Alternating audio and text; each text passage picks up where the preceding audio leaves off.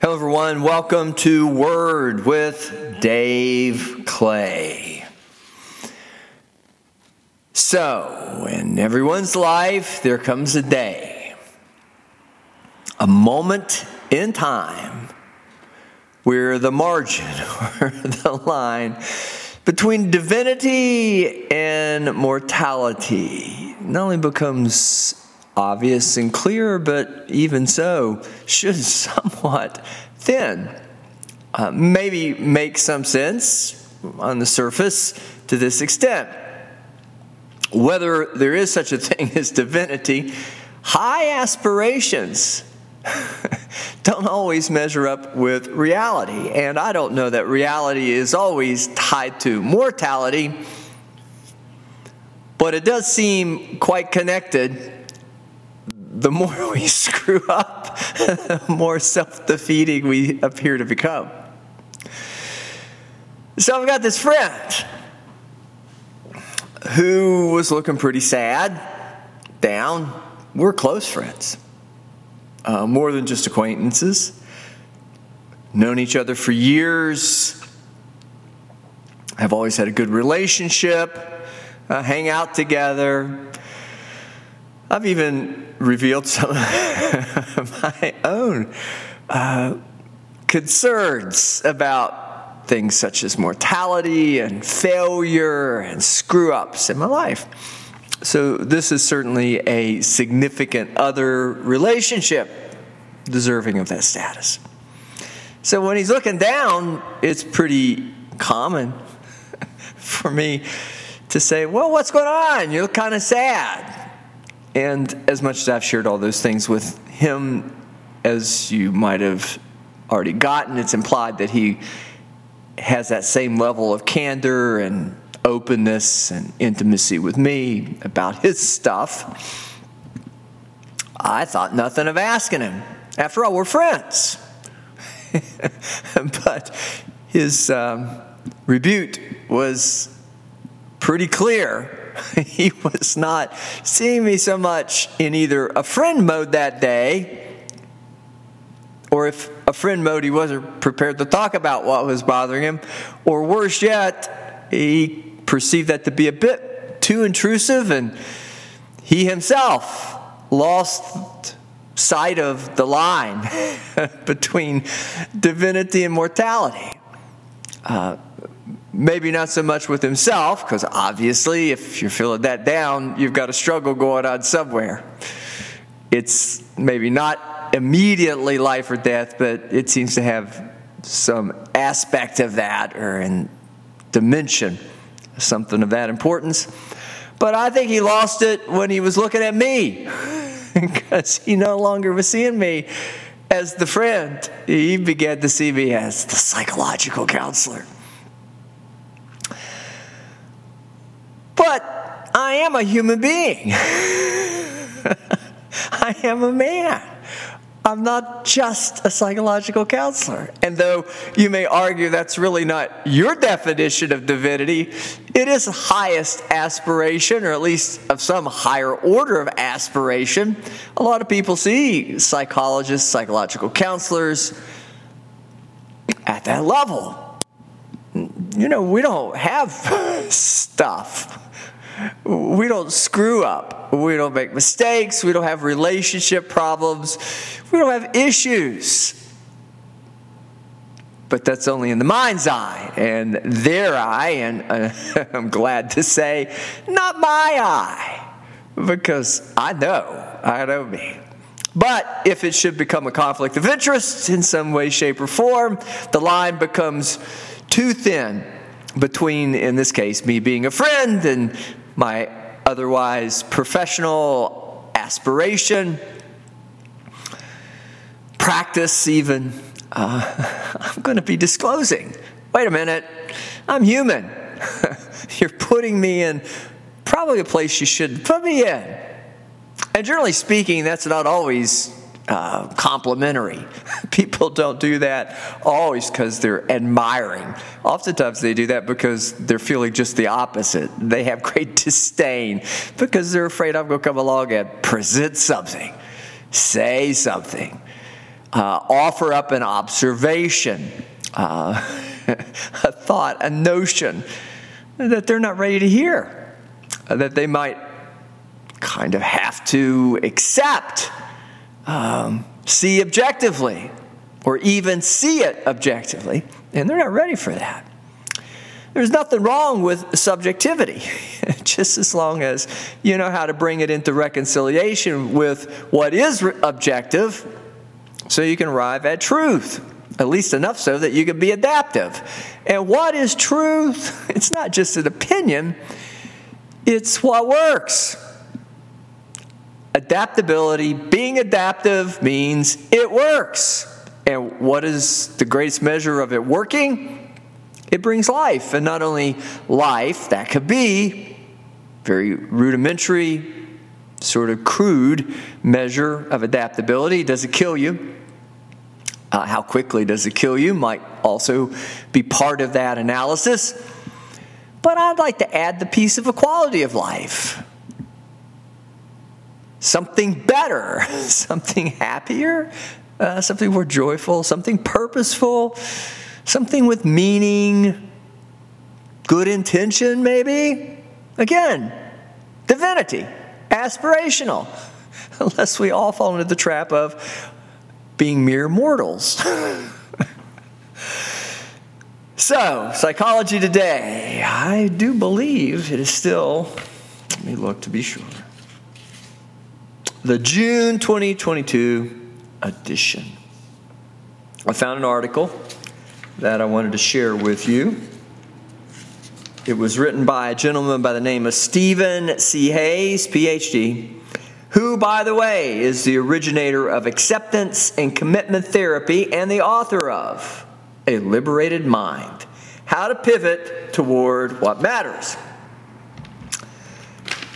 The name of the article, however, in Psychology Today is To Heal is to Feel. Use pain as a quick or as a guide to what matters and what can move you forward. Not necessarily quick. Negative events are a fact of life because they register powerfully. They have an uncanny ability to overtake our mental machinery.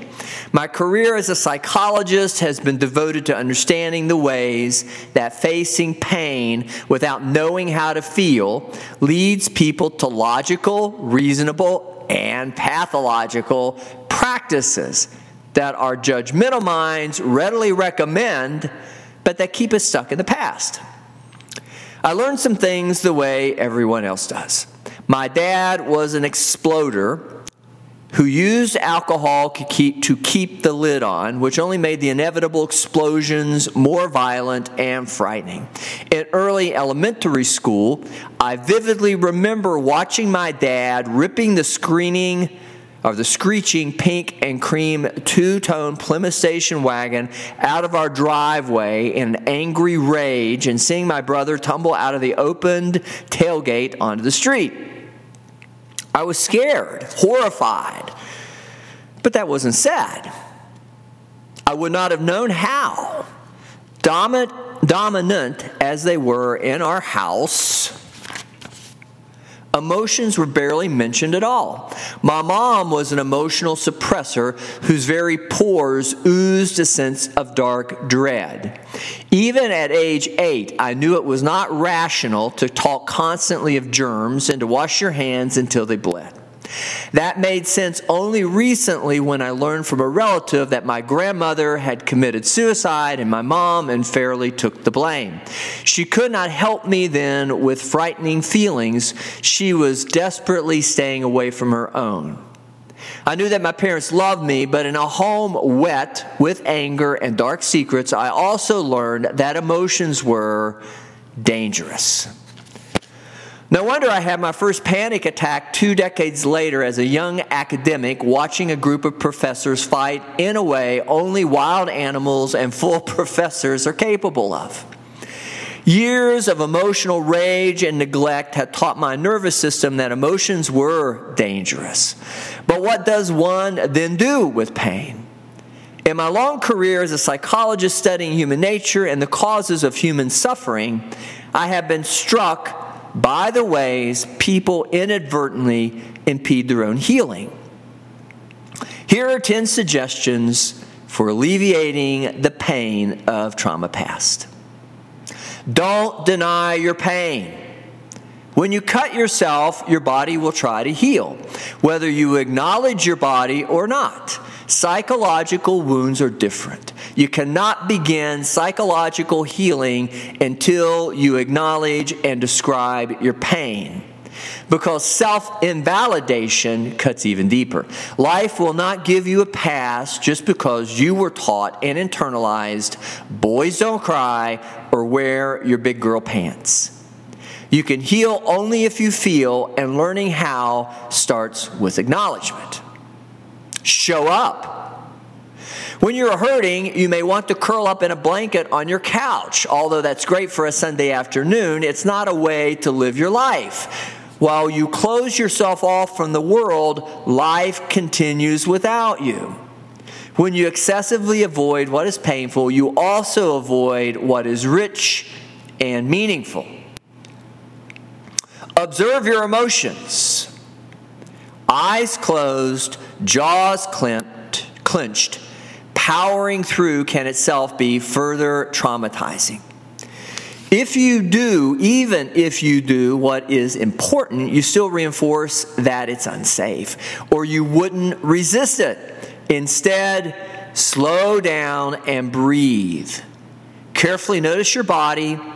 Observe and describe, more like watching a sunset or listening to a crying child than doing a math problem. Give your emotions a name. Let your mind and body know that it's safe for you to see what hasn't been seen, to feel what hasn't been felt, and to voice what hasn't been said. Move towards yourself, not away from pain. Distraction is a two-edged sword. The problem is not the traction, it's the dis that states. It's not okay for me or okay to be me. Stop dissing yourself. Find the traction to move forward. Take that hot bath or listen to that cool music because you love it and deserve self-care. Don't do it as a diss. Let pain be a guide. Your mind may suggest that you wallow in pain forever, for specialness or to prove how unfair it all is. Don't take the bait. Pain is not a badge of honor. It's how we learn what's important and what needs care and attention. Use pain as a goad and guide. Let it help you get unstuck, then work to correct what is unfair. Don't cling to feeling good. When we feel good, we may want it to last forever. The instant we cling to these feelings, they begin to fade. Like a bird sitting on your shoulder, the moment you try to grab it, it flies away. Enjoy good feelings while they last, but let them go in their own time. Fixed emotions cannot teach. Show yourself some kindness and compassion. Minds can be unkind. Seeing the struggle, you start asking, what is wrong with me? Why is this so hard? You invite yourself into a spiral of judgment and self-blame. When you're feeling down, don't add more weight. Extend yourself a helping hand. Show yourself kindness when you feel as though you least deserve it. Take the time it takes to heal. You did what all the articles have told you, but you are still hooked. Don't rush along. The goal is to gradually learn to let emotions play the proper role in your life. Healing means whole, and learning to be whole cannot be rushed. It needs time and patience. Dare to give that to yourself. Find purpose. We are willing to take on pain if it's safe and has a real purpose. In the gym, you exercise safely but vigorously, knowing muscle aches are part of creating strength and flexibility. Same here. Follow the steps above, and your body and unconscious programming will get the safety message.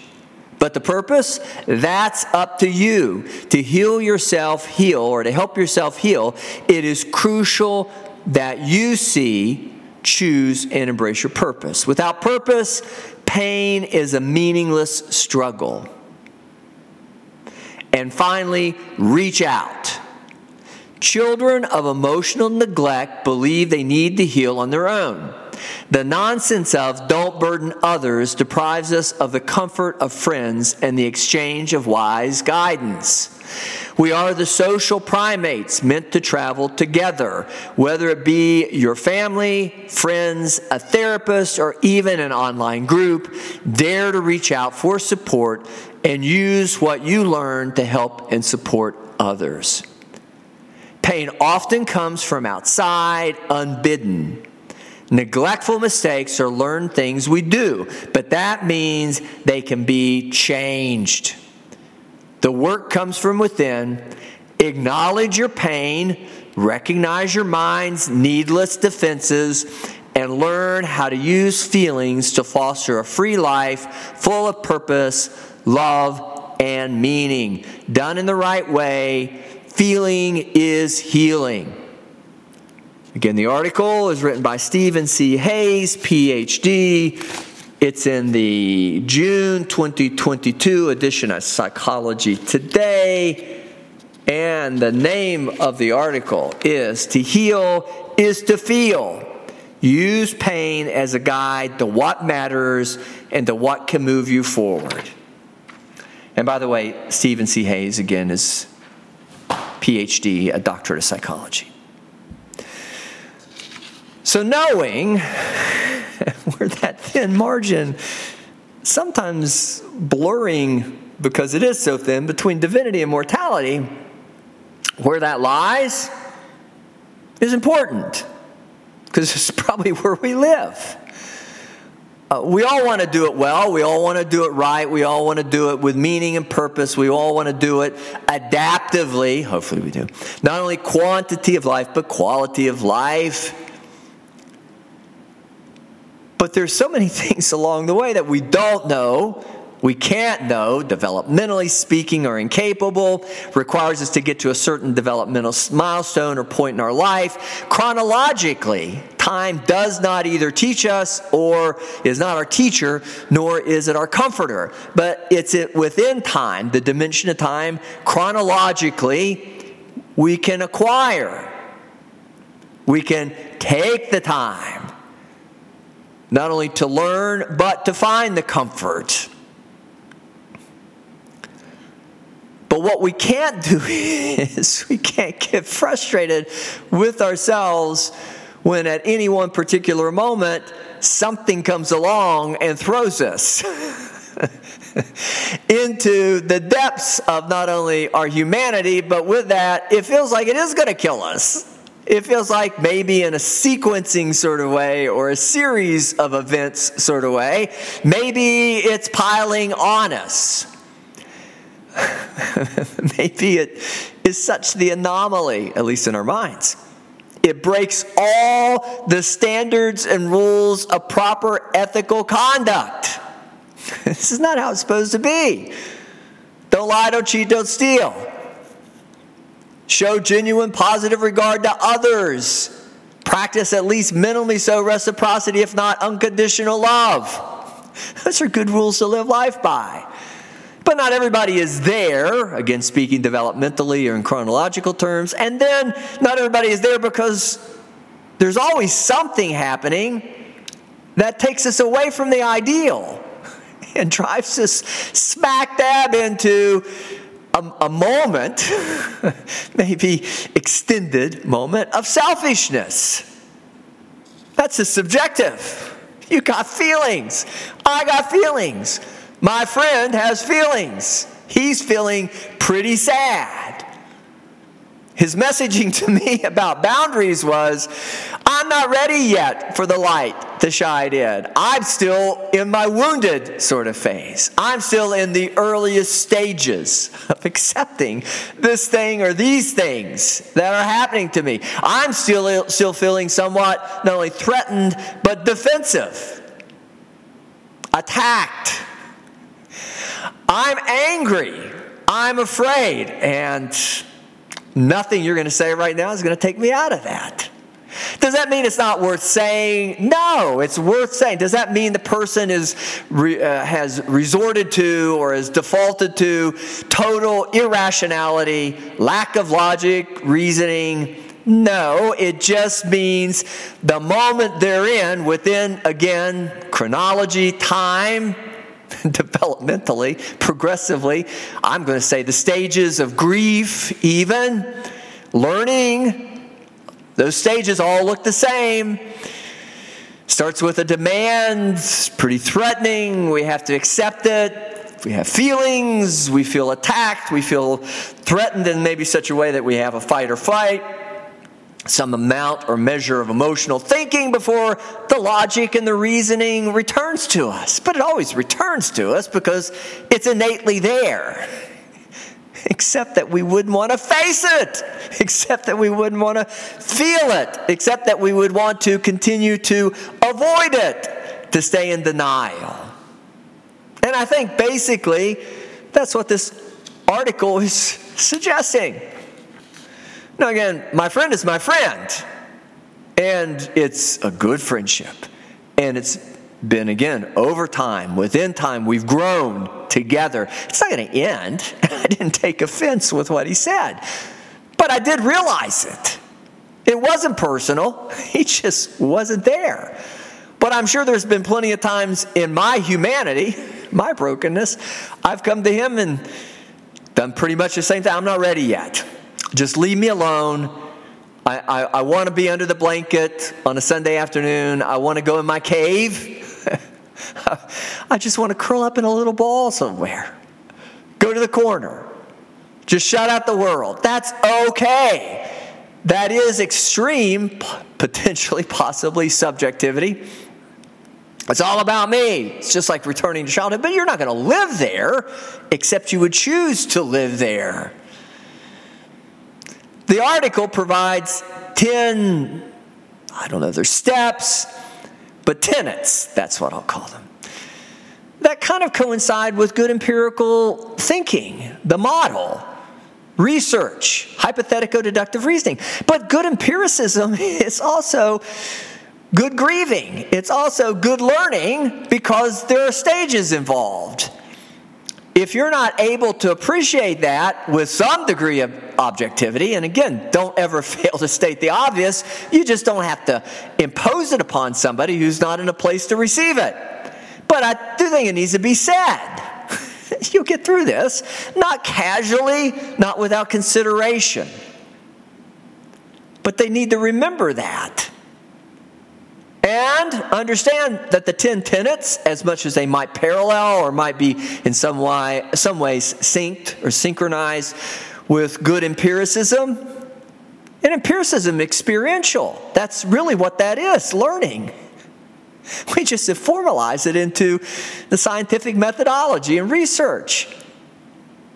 It's almost like an icon. You can say, follow the science. That's what we sort of say these days. I'm sure you've heard that. But that's really what that means, is it's okay to be subjective. It's okay to ask the subjective questions. And just bring it against the context of reality or the objective. Now, I could be that objectivity as your psychological counselor, but I wasn't going to be my friend's psychologist or psychological counselor because that's not my role. My role with him is friend. But there is a certain degree of integrity because I do practice what I preach. But it's not unethical because I don't approach it in some transactional sort of way. I'm one with him. And I work on being one with myself. There's a certain degree of integrity. I, again, practice what it is that I teach or preach in this sort of way. But I think the tenets of the article suggests it's in you to be a scientist. maybe it's in you then, because I do believe scientists, psychologists, psychological counselors are scientists. Our degree is in science, it's in humanities. But we have the elements of science that are equally important. But this idea, though, is we practice science. It's a great study. It's a great research project. When people come in, I take it seriously. I don't mistreat or take advantage of that to the mistreatment of a patient because for my own, enjoyment. Although I do enjoy it. Would you not want me to? I don't think you'd want to come see somebody who is so themselves embittered or so still caught up in something that suggests they've not matured, developed, gotten past traumas, incidences, things that have happened that come along. You don't want to like that working with you because I would then be too subjective, and though you're counting on me to be objective, and you might take everything that falls out of my mouth in that sort of way of objectivity, and even though you may again want to see me in some sort of divine manner or fashion, in that particular, from that particular perspective, in that particular scenario, you want me to at least understand the highest of aspirations I'm called to and practice standards I'm called to so that you get the best. You don't want to think you're getting the best only to find out later on that I'm no better than you are. But I'm only better than you are because it's my job. I get this wonderful blessing of with integrity practicing what I preach, not only in a personal dimension, but professionally. I live with it every day. My mind is turned toward it all the time, except when I'm being your friend. And I'm no longer your I'm no longer just the psychologist, or if I have that and you can't separate that, or the psychological counselor, if you can't really fully separate that from me, because that would create then some degree of lack of integrity or dissonance that allows them maybe for me to treat you like an object, that for my somehow gratification, which is implicitly, I think, the basis of all ethics. Don't do that. You're exploiting another person who's in great need. We don't do that. But I think the tenets of this article suggest you can do that within yourself. Do you need somebody else occasionally to run it by? You can. There's nothing wrong with that. I think it's admirable and probably in some ways even most adaptive to seek wisdom, whether it's books or articles or therapists or again, friends, somebody who is wise, maybe somebody who's gone through it before you and you believe has successfully adapted in the best way possible for them. But again, that's only them. You have to accept that. It may not be exactly for you, but they seem to at least understand how to get there, the journey, what it looks like. But if you can incorporate or appreciate even that these 10 tenets are really already implicitly within you, you don't have to memorize them. You just have to trust in them. They'll remind you of what's in you. But this is the highest order of human thinking, science, and empiricism. And it is applied with integrity to everything. And if it's not, then whatever you fail to apply it to, as with the article speaking of distraction, is dismissive. It's invalidating of the truth. Where does the truth come from? It can come from any of these sources. But because it is so much so the way reality is, because it is so much so not only implicitly inside of us, but reality is somewhere out there. You can't escape it. You're going to constantly get feedback. That's the beauty of it. The world is by nature made up of a lot of subjective, unique, individual differences, but cumulatively so, it's the same resounding message. Whatever it is, you have to adjust to it. Whatever it is that comes your way, true adaptability is making the proper adjustments. Which means don't throw out, as with precedent, anything that's worked in the past. You don't override science simply because it rains on July the 4th and it's never rained on July the 4th before, and this must mean that reality. No, you take it within context. You do it again and again, hopefully, on such things as that. It may take a while to get back to 364 days to get back to July 4th again, but you can test it. Always test it. Nothing wrong with testing it, but always trust it too. It will produce a good result if you approach it this way. The only hiccup would be if you're in such subjective kind of emotions or place that you can't see it. And with that you don't want to. You want to run from it again, hide from it. You've got to be open. Again, you've got to feel the feelings. You got to go through the experience because it's all empiricism. You can get to the highest order of truth empirically, which is great. Do it. Practice it. Some things are so novel, unique, different, may not ever happen to you again, may never happen again. See, I have to apply the empirical model, this research model, this paradigm, way of thinking, science, the scientific model, hypothetico-deductive reasoning, to every situation, at least at some marginally, in some manner or way, but learn from others. There's a lot of truths out there that you don't have to go do it yourself to learn it. Trial and error is efficient, but when it's amassed and put in a book, or when you go to somebody who's either learned it themselves already or maybe generationally it's been encoded or codified, as they say, don't go looking to overturn it. Test it first, then overturn it. But if you just blow it up, you're going to start over. Just the way it works. Whatever you destroy today needs to be reconstructed tomorrow if it is that important. So don't go casually blowing things up, destroying things, or avoiding situations simply for the immediate gratification of, I just don't have the energy to deal with it today. Now, in some ways, accountability does seem to work better when you have a partner. I think grief, in that same manner, maybe for these very same reasons, it's better to grieve in couples. You can have more than two, but to take that to somebody else who's going to hold you accountable, who's not going to be in your subjectivity, hopefully, if they're really there to help you, they'll understand their own and selectively so, discriminately so, factor it out to the best of their abilities so as to not contaminate what they're offering you. If it's a mirror, so to speak, they want to be with as much clarity as possible, the best reflection, so that you can see it, of what's going on with you. Or if they offer advice, let it be based on evidence, research, prior study.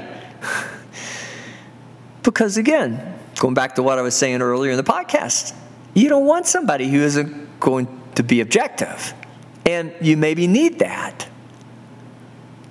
But ultimately, superior sort of way, it's up to you. You have to make an implicit choice either to face it or not, to live or not. It may not imminently, immediately kill you. It may not end your life, but certainly it's going to compromise the quality of your life. And progressively, over a period of time, it probably will shorten it. I don't want that for you unless you have some suicide wish or self-destructive wish, and I don't say that casually. I think somewhere inside of all of us is the inclination to blow it all up or to try to escape it, and suicide being the ultimate escape. Not everybody is suicidal. Not everybody who talks about suicide or wishing they weren't here is going to kill themselves.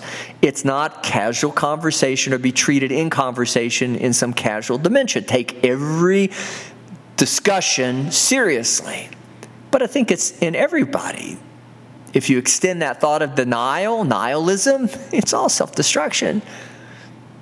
It's just how you go about doing it. I don't want you to harm yourself. I don't want you to kill yourself. That's one of the, if not the primo imperatives of what I do or why I do what I do. If you're not able to think for yourself in the moment or moments that you're in presently, and in the moment or moments that you're in presently, your subjectivity leads you to the conclusion it is better to give up, to retreat, to avoid, or ultimately you get to the place when kind of mixed with anger, enough fight or flight mixed with anger, agitation, to actually think you could turn some harm on yourself. My job is to say, no, don't do that. We've got to stop you because this isn't going to last forever. Even that statement isn't a casual one, but it's a truthful one. It doesn't last forever. Whatever the situation, circumstance is, it's just that. Situational, circumstantial, incidental. Might be coincidental, but it's not certainly that your whole life is going to be a screw-up. We need to continue to aspire to the divine. We need to know how to bring about that reconciliation or us into reconciliation with those 2 points, those 2 paradigms.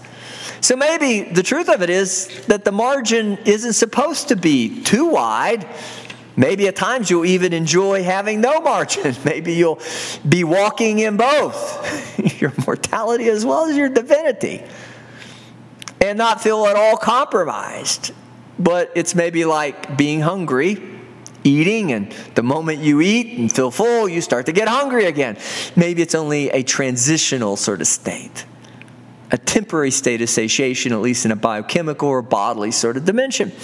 But in an aspirational sort of way, a psychological sort of way, the way you think as you would deal with all of this does allow you to backfill a bit with not only faith, courage, but what courage supplies, which is hope. Even if it looks pretty bleak right now, or that this isn't going to work out, I know it will, but you reinforce yourself. In that way, you are your own psychotherapist. I'm just along for the ride.